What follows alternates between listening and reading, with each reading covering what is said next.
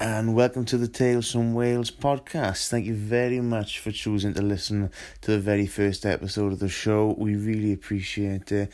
We've got a fantastic episode coming up where we catch up with drummer Ryan Richards from Funeral for a Friend. If you enjoy the show afterwards, just please subscribe, share it with your friends, invite your friends to like it, leave us a nice comment or give us a nice review, and don't forget to let us know any suggestions you've got for future guests you'd like us to invite onto the podcast. But for now, just sit back, relax and enjoy episode 1 of the Tales from Wales podcast. Ryan Richards, drummer from Funeral for a Friend. We keep a welcome in the hillsides, we keep a welcome in the vales. Listen, you will still be singing when you come home again to Wales. Hello, so we're here with Ryan Richards. I always say this at the top of the show, Ryan. Me and Stefan know exactly who you are, but introduce yourself to anyone listening. Yes, my name is Ryan Richards. I played drums and did a bit of shouting in the Welsh hard rock band Funeral for a Friend, and did that until about 2012, and been running a management company since. So that's me. Hello. Funeral for a Friend, they formally sort of they carried on 2 years after you left the band, wasn't it? Yeah, a little bit longer. I left at the end of 2011, beginning of 2012, and they went on till about 2016. And did the last few shows then, which was good. I got involved in that and did a little cameo, you know. But yeah, that was, I guess that we thought that was the end of it then, but it's not, is it? You've reformed recently for quite a sort of a special reason. If you could sort of elaborate on that for us a bit. Yeah, well, that was it. It was a few months back, and a friend of ours named Stuart, Big Stu, he was basically he was always, you know, what we consider our biggest fan, and, you know, said it like literally and figuratively, because he's about 6'7", something like that. And bloke, you know, yeah, you'd always look out in the crowd and there we are, there's Stu, but they're popping in, spoiling somebody else's show by being in front of them. yeah, popping above everyone, and yeah, he's he basically got diagnosed with terminal illness a few months ago, and has been in a pretty desperate state. So we had a chat, me and the boys, and we were like, what can we do? And originally, we was, what can we perhaps auction off or something like that, some old goodies. I was like, why don't we try best thing we could do really in terms of raising money for him, and mainly, his 3 kids. He's got three young sons, so we were like, what can we do for them? And the idea was to take the stress off, take the pressure off the family slightly. Yeah, because what the boys are going through, what his family are going through, what he's going through. It's when you get when you get given that diagnosis of terminal illness, you're like, how are my boys going to be, And we were like, the best thing we can do and raise the most money would to be put on a show or two. So that's what we're doing in October. Didn't fancy doing the Cardiff half marathon? No. I think hour and a half behind the kit is workout enough for that. Well, yeah, static. So it's 3 shows, 2 in Cardiff and 1 in London. Was there any particular reason why you picked those sort of cities to take the shows over to? Yeah, I mean, obviously Cardiff. We're all from South Wales in the band, so that was that's always been our home and something we've always been very proud of. So there was that. We did look at doing something in Nottingham, which is where Stuart's from and his family, but because it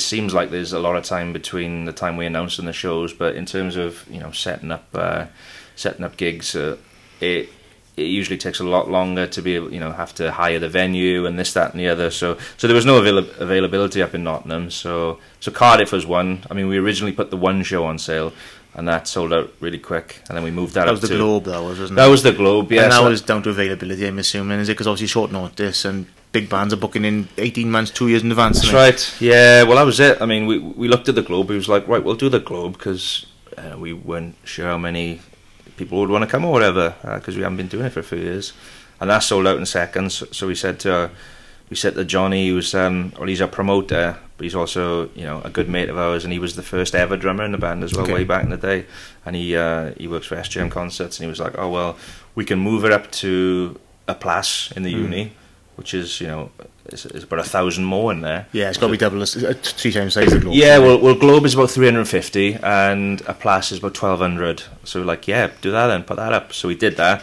and then that sold out in seconds. And so we're like, Christ, it's like, you know, we got anywhere else we can go? I was like, well, there's no one else we can go available, but we can do a Place again the night before. So we done that then. So we're doing the Sunday, Monday in a Place, and then London was one of those things where, you know, it's just quite central, and a lot of you can get to quickly after the 2 Cardiff gigs without too much fuss. And yeah, and you know, a lot of our friends and sort of you know, people we've worked with in the industry down the years, who we'd also, you know, like to have at the shows. Yeah. We want it to be a sort of gathering, really. So we've done a couple of live recordings in London, haven't we, over the years? Like is a Hammersmith live recording?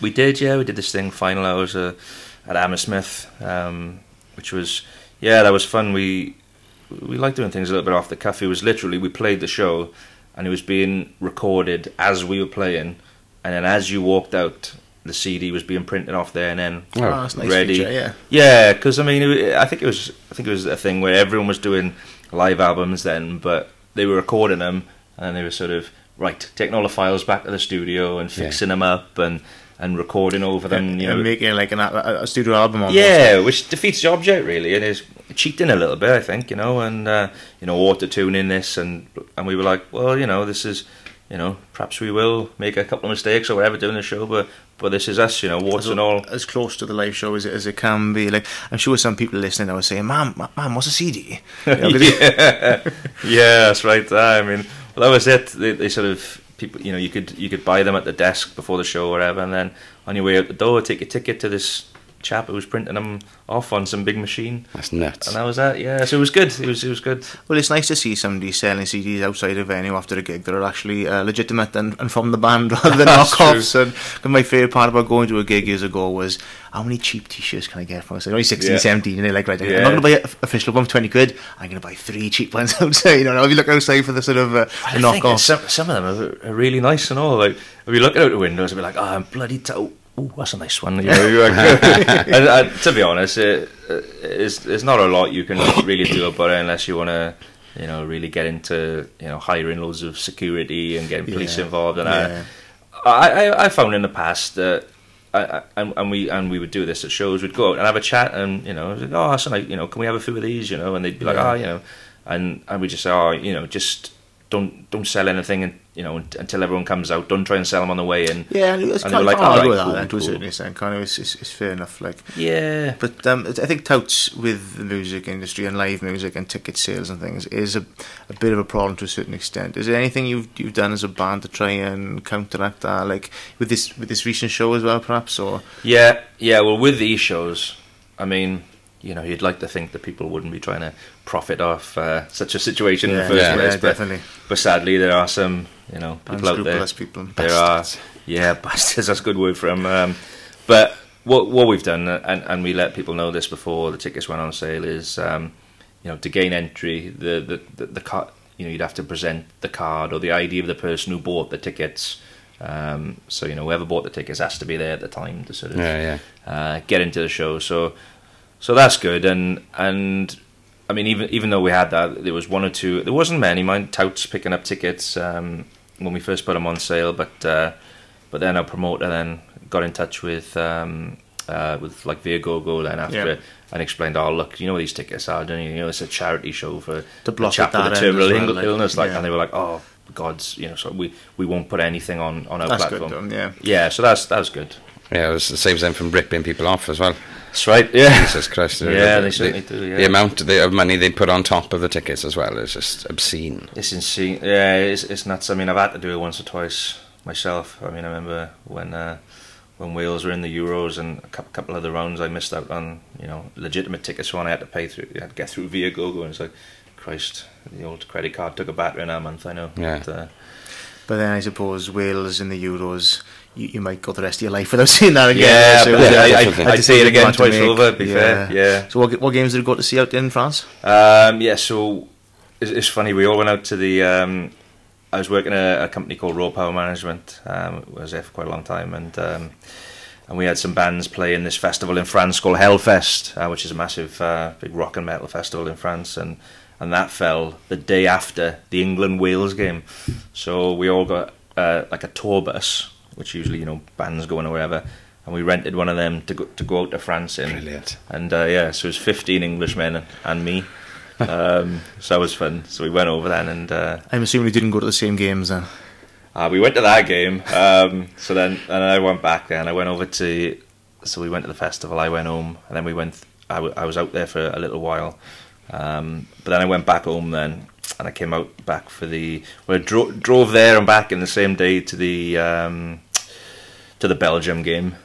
I was a corker, wasn't it? Oh, brilliant! Yeah, absolutely. I watched that down in Fishguard, down at Jala's wedding, down in Fishguard, yeah. and I watched it in there. What's the Fishguard Bay Fishguard Hotel? Bay Hotel. Like the overlook from The Shining, proper sort of old. Are the hotels not available? And it's just bus tours of 80-year-olds going in, have the same food at the same time, But me and my wife watched it there, then it was a cracking game. Oh, so I thought that was it. I thought that they done well, this is it. Now we're going to go further. And then, was it 3-1? Yeah, well, it was. Well, that was the funny thing. That was one of the days when I sort of bought a secondary ticket, and I think I paid about £400 for a ticket, and I was like, oh Christ, I shouldn't be doing this, but I'm gonna.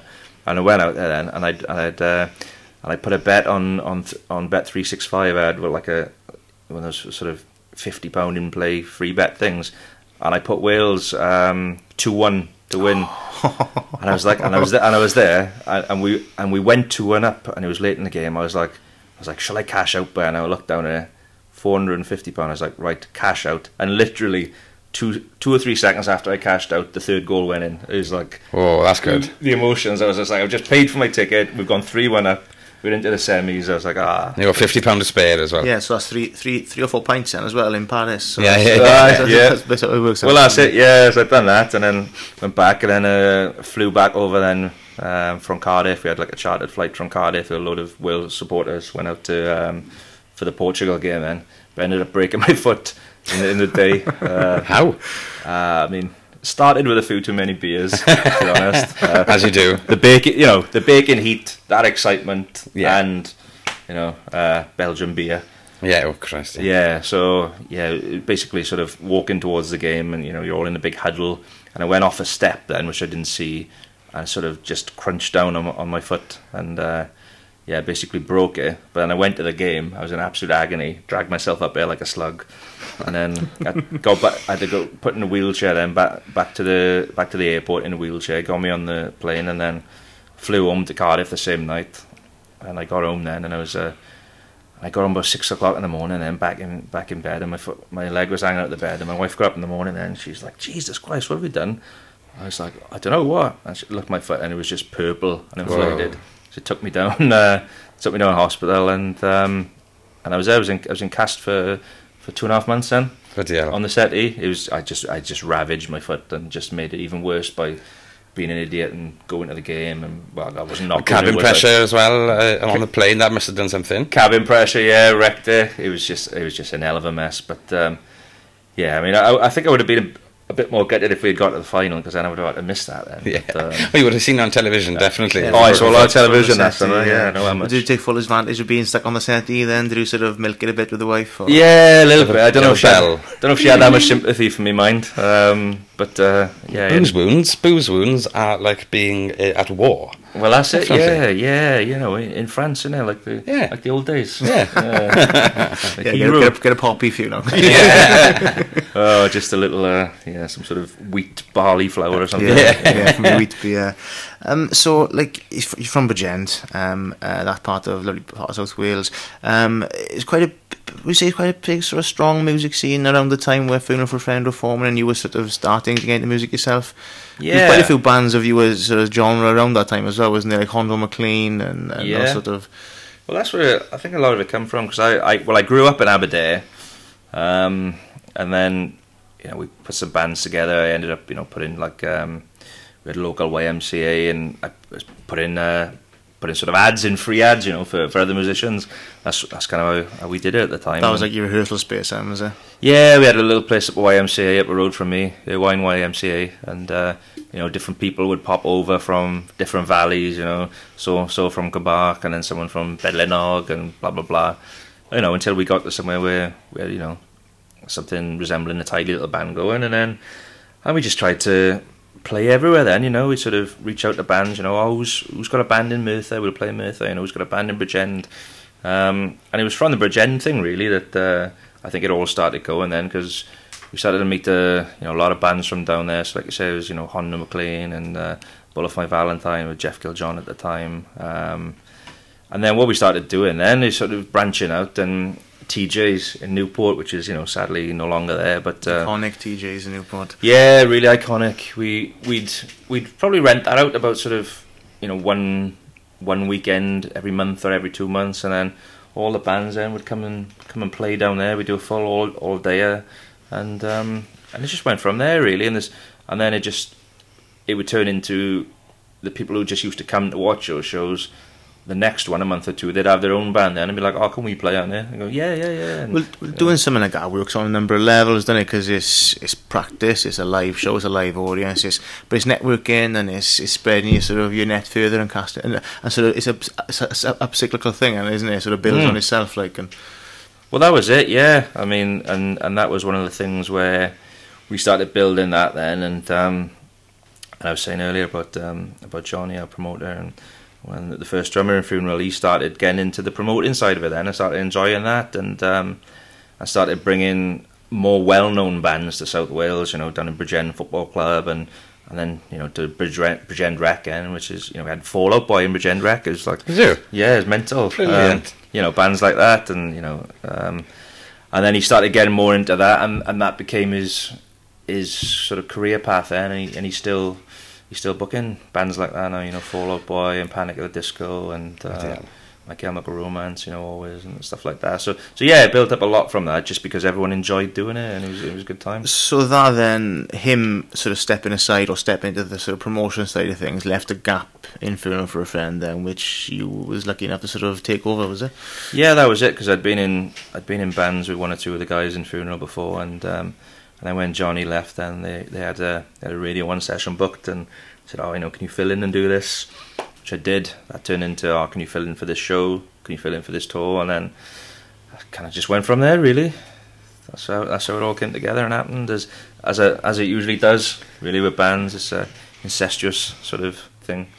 Well, it is a big sort of cliche in life, isn't it? It's not what you know, it's who you know type thing. But then there's like just taking opportunities when they arise. But as Funeral for a Friend sort of got more popularity and more success, did you ever think at some point, oh, someone's going to tap me on the shoulder now and say, come on, you've had your fun now. I said, no, you've got to come with us now. There's not, you know, you get sort of found out a bit, like, or yeah. Well, that was it. It was.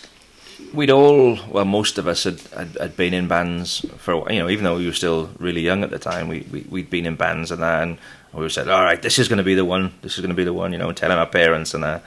And, you know, I remember saying to my parents when I was working at T-Mobile at the time, and I was like, oh, look, I've been offered this tour, you know, to go on around the UK.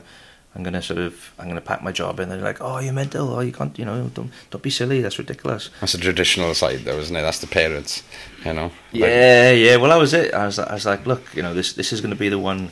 I was like, oh yeah, I thought your last band was the one, or the one before that. I was like, it's like, you know, obviously they just sort of worried about you, but it's like, honest now, I feel like this is the one, and it happened quite quickly from there. You know, we went around the UK. We did a couple of recorded a little EP session down in Swansea, and a place called Mighty Atom. Another place is not there anymore, but that was a cool little studio down there. It's just a good setup. So yeah, I went down there, we did that, and then all of a sudden then there was all these people coming down from London or wherever else coming to watch us. I remember coming to watch us in Club. We had a label coming down there. We just thought it was mental, really, and so it went pretty quickly from there, to be honest. I think what you're saying is right in terms of, like, obviously you know from being right in the thick of it with like sort of quick success and things moving quickly, because like the first time I saw you at a Funeral for a Friend was on MTV2.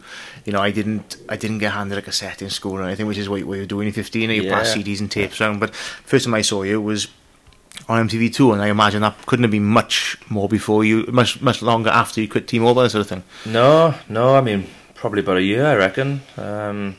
Like I say, we'd all been doing it in different bands, so we were all sort of experienced individually, but as that band, it all clicked, and you know, for whatever reason, people were sort of, you know, gravitated towards it, and were like, oh, you know, this is a band we want to work with, and that happened all quite quickly from there.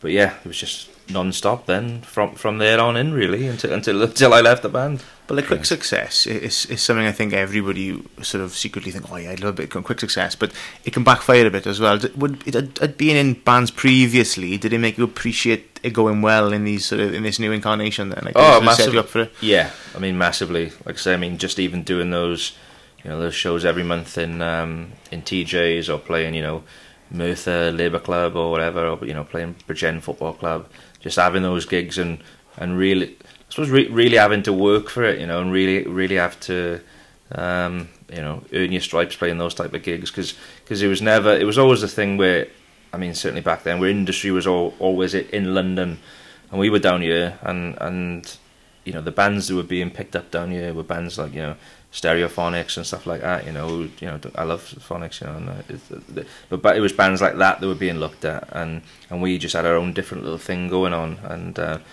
to be honest, I don't think any of us ever thought about being signed or that was sort of the end game or whatever. We were just having a laugh, really, and enjoying doing it, and it was fun, and just having that sense of not trying too hard for someone else, I think, was something that really worked in our favour, because we had a lot of confidence when people, these industry people were coming to watch us. They were like, you're sort of playing like you haven't got a care in the world or whatever, and you're not trying to sort of suck up to us, or do you know what I mean? It was never that, because we had never put the band together for that. I think that's was a very attractive thing for label people and whatnot. It's like as if you're focusing on the right areas, isn't it? You're focusing on the music and the performance rather than pandering to not the 900 people here, the one bloke over there in the corner who sort of probably hasn't even listened to your music. He's just there with a bloody business card going, "Hey guys, exactly," and that was it, because we were playing for. Well, I mean, we were playing for each other, really. We were playing for, we were all mates. All these different bands in the South Wales scene. We were all mates, and we were into what we were into, which was very much a subculture of things. We weren't listening to all the popular stuff, really. We were listening to a lot of like American hardcore and emo and stuff like that, and punk and that sort of thing. So that was the sort of music we were writing that we knew that we would enjoy, and our mates coming to the shows would enjoy. So it wasn't about I wonder what so and so at so and so company would enjoy. It was never about that, and I think that sort of comes off when, I'm sure, a lot of these label people would just have people banging on their door and sort of turn up their offices with CDs and like, oh, please listen to me, and please sign me, and we were the exact opposite of that, which I think worked in our favour, as I say. Yeah, not everybody can be the Spice Girls, that's fair. Well, no, we did try, but just all of you were scary. That's what that was. Well, that was it. We were all Scary Spice. Yeah, definitely. I've learned something today, that a specific sort of vocalist that can exist, because I did a little bit of research on you. You're a drummer and a screaming vocalist. That's amazing. Sounds a bit wild, doesn't it? Yeah. Genuinely, my ex-girlfriend could have done that job. Definitely. So, explain to me what a screaming vocalist is. Apart from the obvious. Someone who can't sing, I think. No, it was just, it was something. It's weird, because I've sort of looked at it from, the origins of it down the years, and if you even go back to stuff like, Little Richard and stuff like that. Yeah. It's that sort of really, primal, I guess, emotion, that sort of sound of something that goes with something that, well, I guess, Little Richard, when he was considered probably heavy, you know what I mean? Yeah. But yeah, it's that sort of, just really, primal, earthly emotion, and that's brilliant. Yeah, it's. I don't know how to describe it, really, but it started for me. The only reason I got given a mic in the first place is because I'd be playing the drums, and I'd be sort of so into it and so caught up in everything and the energy of it and the sort of ferocity of it that I would just be shouting along on the mic, and they'd be like, oh yeah, chuck a mic on you. Give it another layer. Literally, a bit like Don Henley if he'd stubbed his toe. Yeah, just at the start of the track. Oh yeah, something like that. Yeah, or like any James Brown song. Yeah. There's got to be like at least 15 to 30 seconds of him there just screaming his head off. Well, that's it. Yeah, and I think it all sort of comes from the same place, I think. Yeah, it must do. It's different if you're sitting there with an acoustic guitar or something. It just wouldn't work. But in the context of something so sort of energetic and Yeah. and visceral. It kind of works. I know it can be jarring at first. You're like, oh, what the hell's going on there? But You're right.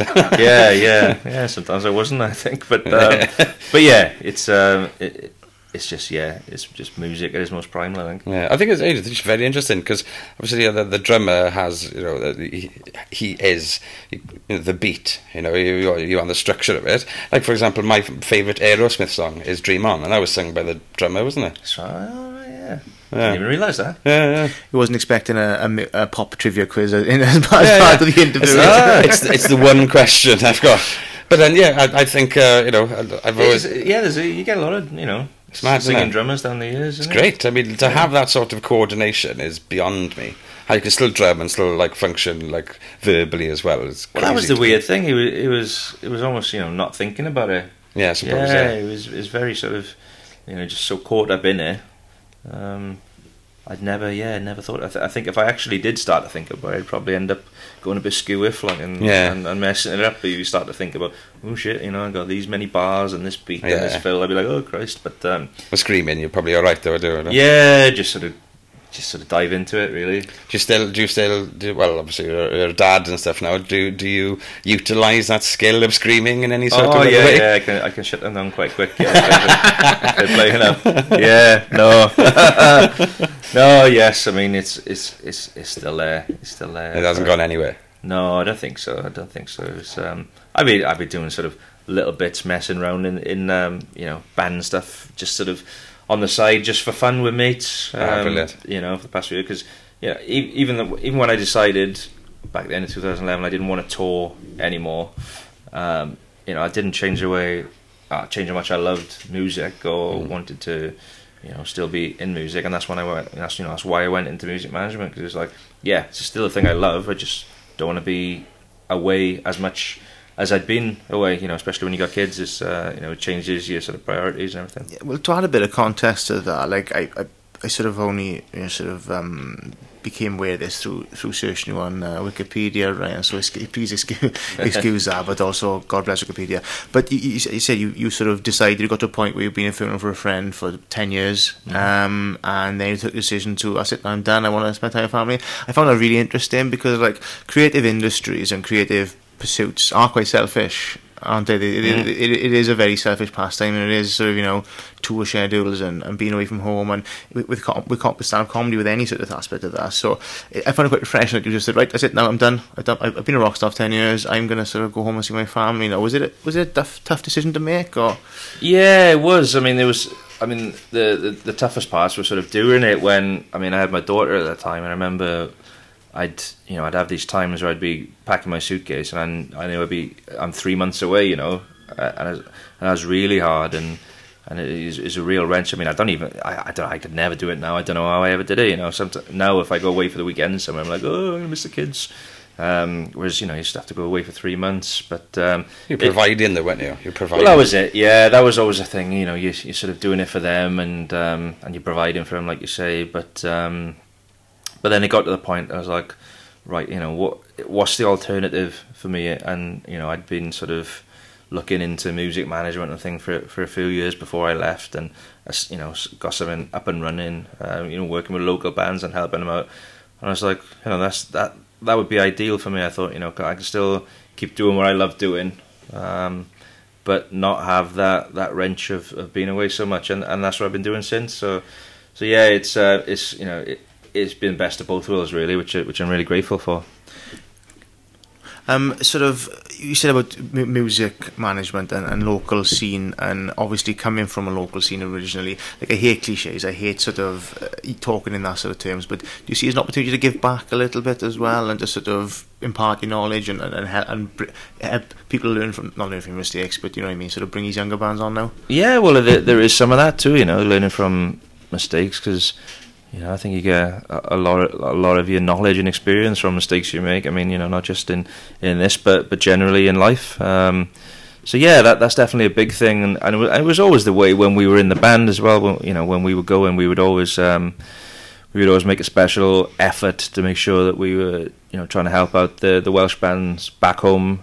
Taking them out on tours with us, have them opening for us, or generally bigging them up, or introducing them and their music to, you know, record label execs or whatever. I say, you know, you need to check out this band from down Wales. You need to check out that band, and it's good we're able to do the same thing now with these shows that we're doing.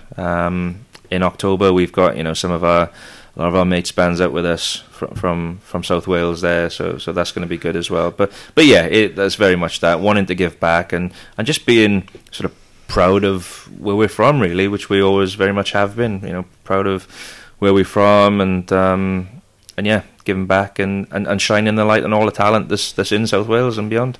Yeah, I think it's important to do that. And do you think there's like a sort of strong scene for a particular type of music that Turning for a Friend are famous for at the moment in Wales? Like, because it's described as, like, I always described it as emo, which, you know, I'm sure some people would take offence to that possibly, because emo almost has got like a bit of a negative connotation now. But when I was 15, 16, started listening to Turning for a Friend, fantastic haircuts. Oh yeah, they were big. It was emo to me, but it's like post-punk hardcore, or post-hardcore is sort of the perhaps more highbrow term for it, isn't it? Yeah, something much different, isn't it? Post-punk hardcore. It sounds like you wouldn't want to fuck with them, but no, like emo, you think, oh, I'll give them a go. But post-punk hardcore, stay away from them. Well, was Sesame Street, as if I'll knock him out now. Well, this was it was because we took from a lot of different different styles and different from the hardcore scene, from the punk scene, from that sort of American emo scene, but as much as that, from classic rock as well. I think a lot of us grew up on that, whether through our parents or whatever, and that was a big part of it as well. But as far as the scene today, I mean, it's it goes in cycles. We had that very strong scene when we were coming through, where we had Kids in Kids in Glass Houses and the Blackout, and and Skindred still doing the super group Kids in Black Houses. Kids in Black Houses, yeah, I nearly said that. Yeah, but yeah, Skindred have been going strong for a long time. I mean, people sometimes forget. Well, they're like a Welsh festival favourite, and Skindred. You always see them on the top of a Sunday after the Sunday rock stage. Skindred will be on top of the bill when they're on a festival. Yeah. I mean, the incredible live festival band is no one better than them, really. But coming around now, there's a lot of new bands coming through. We lucky to have some of them playing with us on the shows. Holding Absence. So I work with those guys, and those Damn Crows and Raiders and Pay the Man. Some really really cool bands coming through in different sorts of genres as well. It's not just all the hard stuff. There's you're seeing people like Novo Amor doing really cool things, worldwide now. It's a much different sort of acoustic thing, and Junior then doing this sort of more poppy punk thing. It's a really good scene. It's really strong. You said about sort of learning from mistakes and passing on experiences and things. And like, we're speaking to a lot of different guests from all different sort of disciplines and aspects, but similar themes seem to reoccur, and like learning from experiences and that sort of thing is one of the sort of reoccurring themes we've had with our guests. Are there any sort of horror stories or like bad gigs or things that have gone quite drastically wrong? As obviously you learned from it, so it was a good experience ultimately, but any sort of things like happened to you when you were first coming along, or even when you were on top of your game, perhaps? Yeah. Well, I always got to read the fine print, I suppose. That's a good rule for life in general. But yeah, sometimes things are not quite as they're sold to you. I remember there was a particular tour in America. It was like, oh, do you want to go on tour with Linkin Park and Snoop Dogg? I was like, yeah, of course you do. That sounds brilliant. But when we got there, it was like, right. So we're playing in the car park, are we? Right. So out there for 2 months. Yeah, I mean, it was still fun. They were playing in the big amphitheater, and we were like, right then, where are we going? It's like, up there in the car park before the main thing opens. Next to the t-shirt salesman. It's like, yeah, this state. I was like, shit, right. But it was fun anyway. It was one of our best summers of our lives, that one was. But yeah, another thing then was learning how to play with big bands. I mean, we toured Europe with Iron Maiden, and yeah, I went to the show on that tour when you were in the CIA, I think. Yes. At the time, I used to do a thing in uni where if I nagged people for their email list outside the gig, I could go into the gig for free, so I sort of would shamelessly do that. And yeah, that was one of the questions I wanted to ask you. Like, you get to a level of success and you would do it at a certain point, but then there's still these people who are perceived as above you, like possibly heroes. Was there any sort of acts, like Iron Maiden, I'm sure, for example, they were people you gigged with who think, oh my god, it's them, like, how was that then? Very much so. Very much so with them, and And that was the thing that was, you know, you think you're getting big, and then you realise it's like, no, you know, there's another level to this. You know, there's godlike. Yeah, it was, yeah, and it's just good to see how those people handle themselves. You know, both on stage and off. Really, with it's just nice to you say, oh well, you know, they're sort of top of the tree, but they're, you know, great people and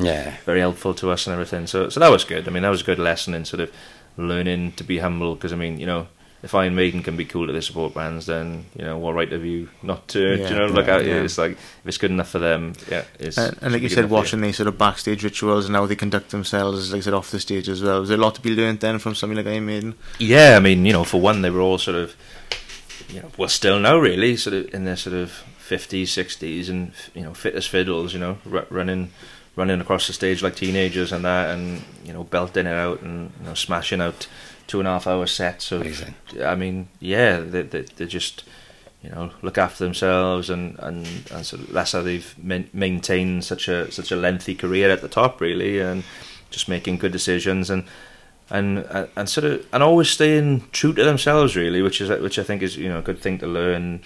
They were always, you know, that type of band, and still are, who's like, right, this is what we do. If people don't like it, tough shit, you know. This is us.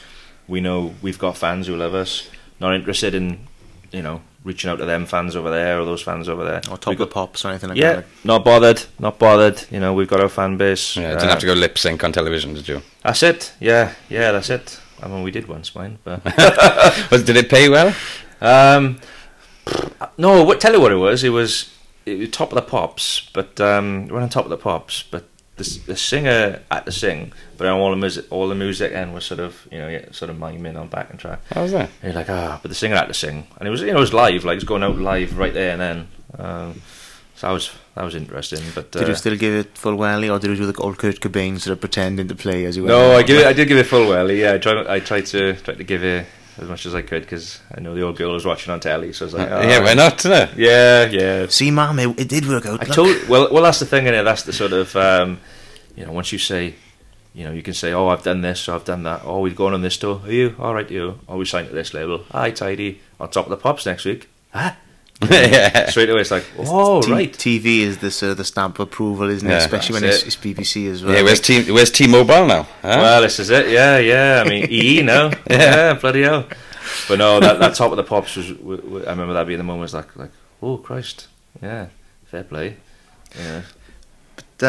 So in line with that, then, you know, we I think it's only fair if we all talk about worst gigs or horror stories or things that have gone wrong. I'm sure it's going to be hard for you, but could you put your finger on one best gig or one sort of pinnacle moment for you as part of the band? I definitely think of the worst when I collapsed on stage. Christ. It's in America, and I'd been drinking. I had been as yet undiagnosed with an intolerance / allergy to sort of taurine or you know, caffeine, because I'd never drunk tea at coffee growing up for some reason, and I never drink pop. I always used to. You don't drink coffee? I don't drink coffee or tea. No, yeah, no, I never did growing up. So my teeth are fucked. I'm pop. I mean, I just used to drink like Ribena, and I was always or water. Yeah. So then all of a sudden, when sort of vodka Red Bull just started becoming a thing. Yeah.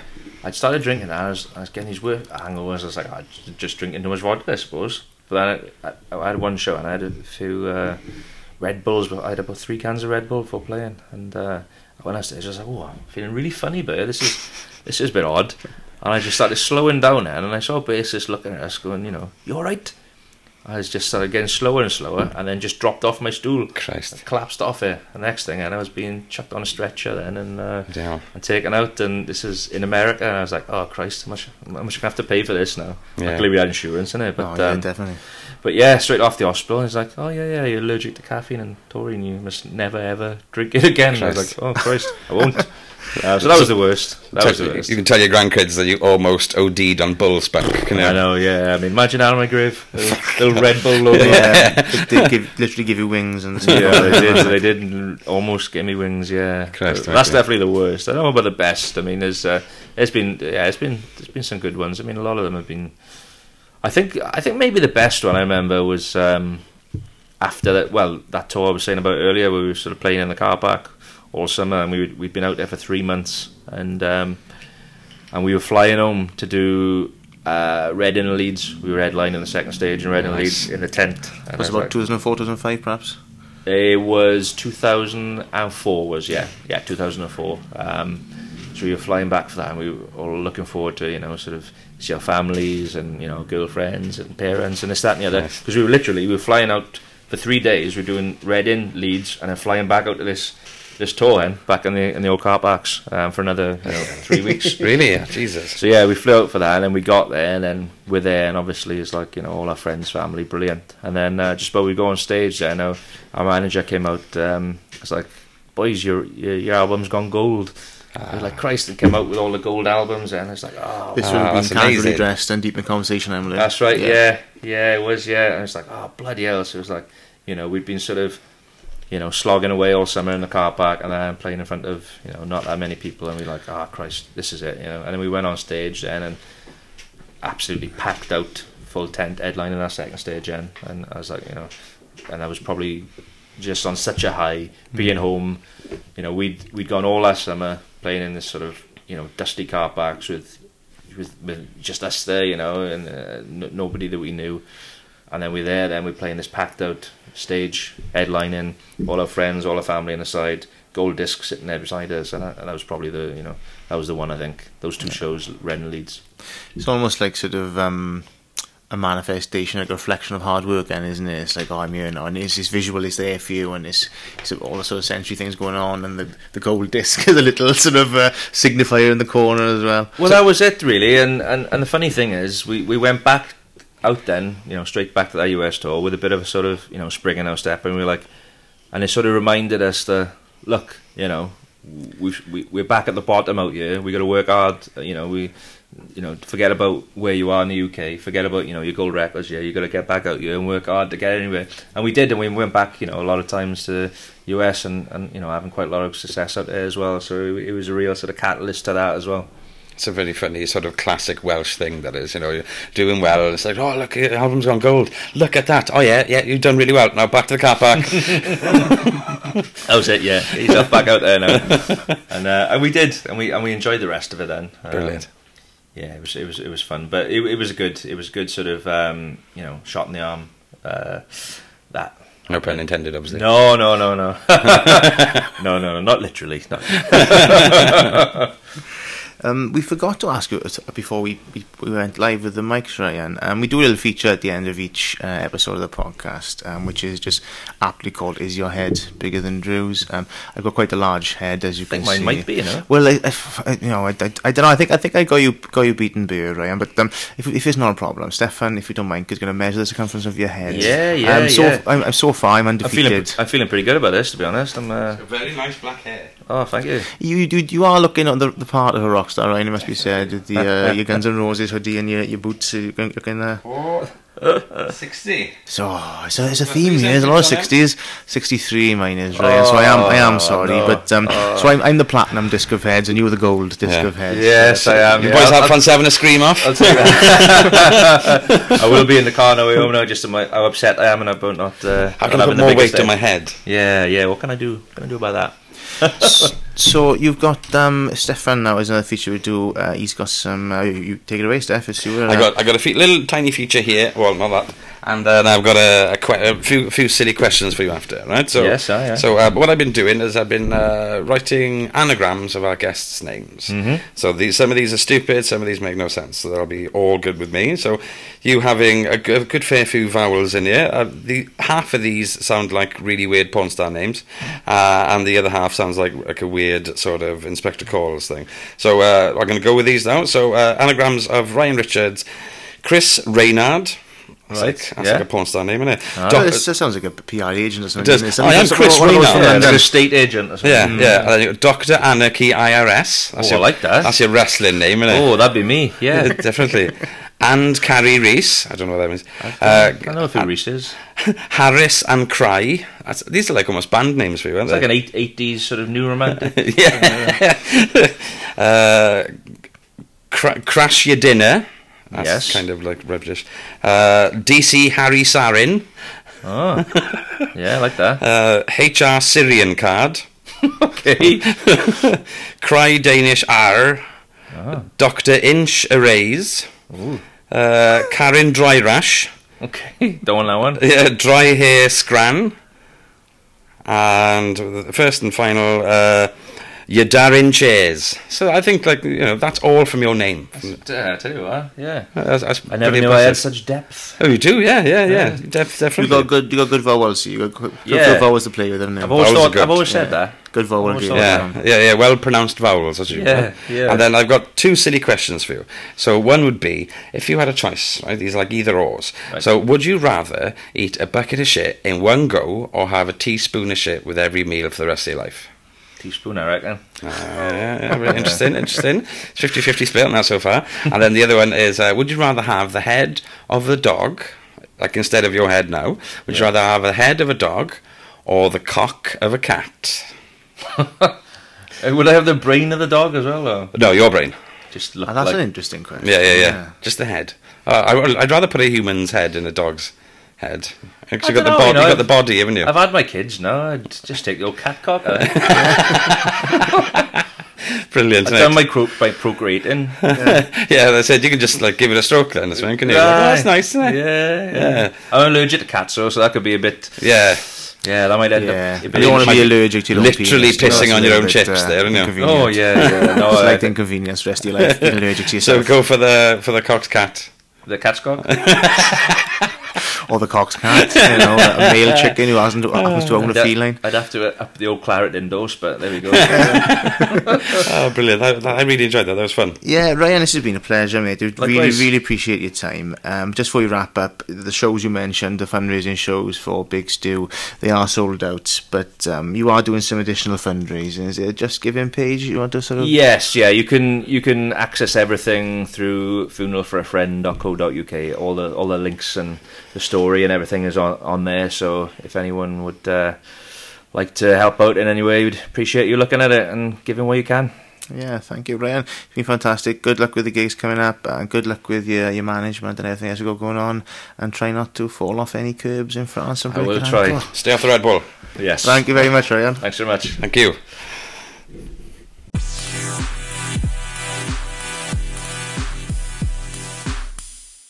That was the Tales from Wales podcast. Please feel free to share and subscribe. Find us on Facebook at Tales from Wales podcast. Thank you very much to our guest Ryan Richards from Funeral for a Friend, who's doing some very, very important things for a very, very important cause. Please feel free to find us online at Apple Podcasts, Breaker, Castbox, Google Podcasts, Radio Public, Spotify and Stitcher. Whatever you're doing, thank you very much for listening and enjoy your day. Thank you. We keep a welcome in the hillsides. We keep a welcome in the vales. This new